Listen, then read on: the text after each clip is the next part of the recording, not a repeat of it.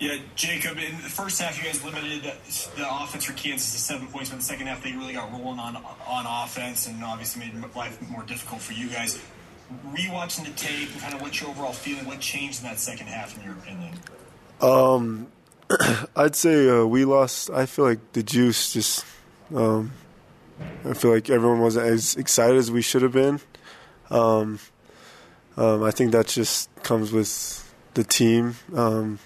Players has nothing to do with the coaches. It's just the players ourselves. So, yeah, just the juice. What'd you make of Jalen Daniels as a quarterback? You faced two very good quarterbacks in back-to-back weeks.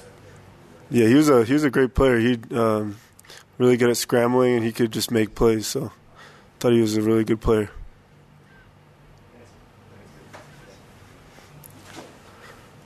I got one more if I could real quick, Kirsten. Is that all right? Yeah, go ahead, Jake. Then also just looking ahead now, obviously you turn your attention to Cincinnati here. With regards to the Bearcats, how much film have you seen of them? What do you see from them on tape? So I started just watching film today. I saw a lot of screens, a lot of switch releases, and they're just going to run the ball. And, just the same as the last two teams we played, but just got to prepare the same. Okay, go ahead, Sean, and then Jay. Kind of building off that a little bit, Jacob, this is nothing new. I mean, just about every team in college football has a transfer quarterback anymore. It feels like you guys are no exception.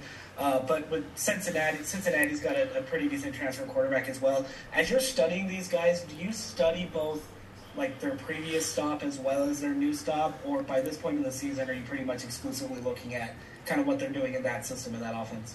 Yeah, I just think whatever our coaches want us to do, with quarterback, you just like to read their like 3-step drops and just how the release is. So depending on how film goes this week, I might need to go back to the other film, but we should be pretty set. And then really quick, Coach Sipataki was telling us, just talking about the loss and everything coming off of it, that the whole team shares in the loss, obviously, as I'm sure you're aware, and they've talked with you and whatnot. How much of an emphasis for you guys in that DB room is that turnover column in particular, and maybe trying to come out a little bit faster and force some extra takeaways and that kind of thing for this weekend moving forward? Yeah, we always want to be the ones to take away the ball, but we just got to, read our keys better and just start jumping more routes, I think. So, yeah.